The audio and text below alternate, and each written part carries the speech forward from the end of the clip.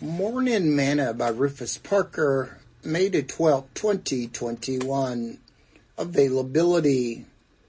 Also, I heard the voice of the Lord saying, "Whom shall I send, and who will go for us?" Then said I, "Here am I, send me." Isaiah chapter 6, verse 8.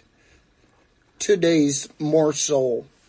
I like Isaiah chapter 6, and I often wonder why someone had to die before Isaiah was about to see the Lord. The Lord says that we can find him when we have sought for him with our whole heart.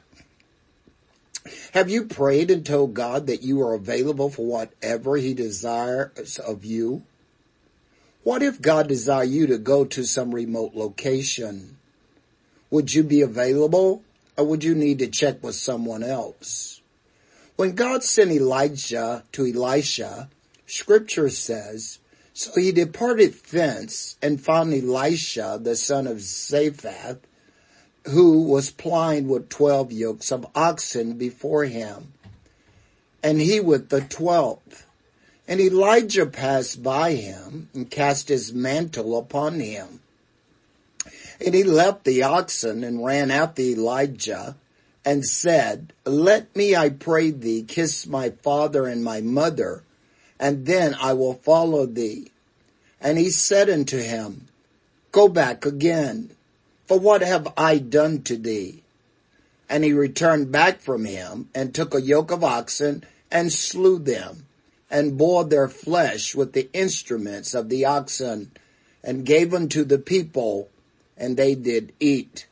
Then he arose and went after Elijah and ministered unto him."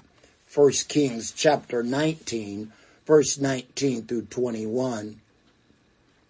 God never asked about our ability or our inability, just our availability. If we are not available when he calls, we may not get another chance to do what he desires of us to do. Sing this song with me today. Here I am, Lord. Here I am.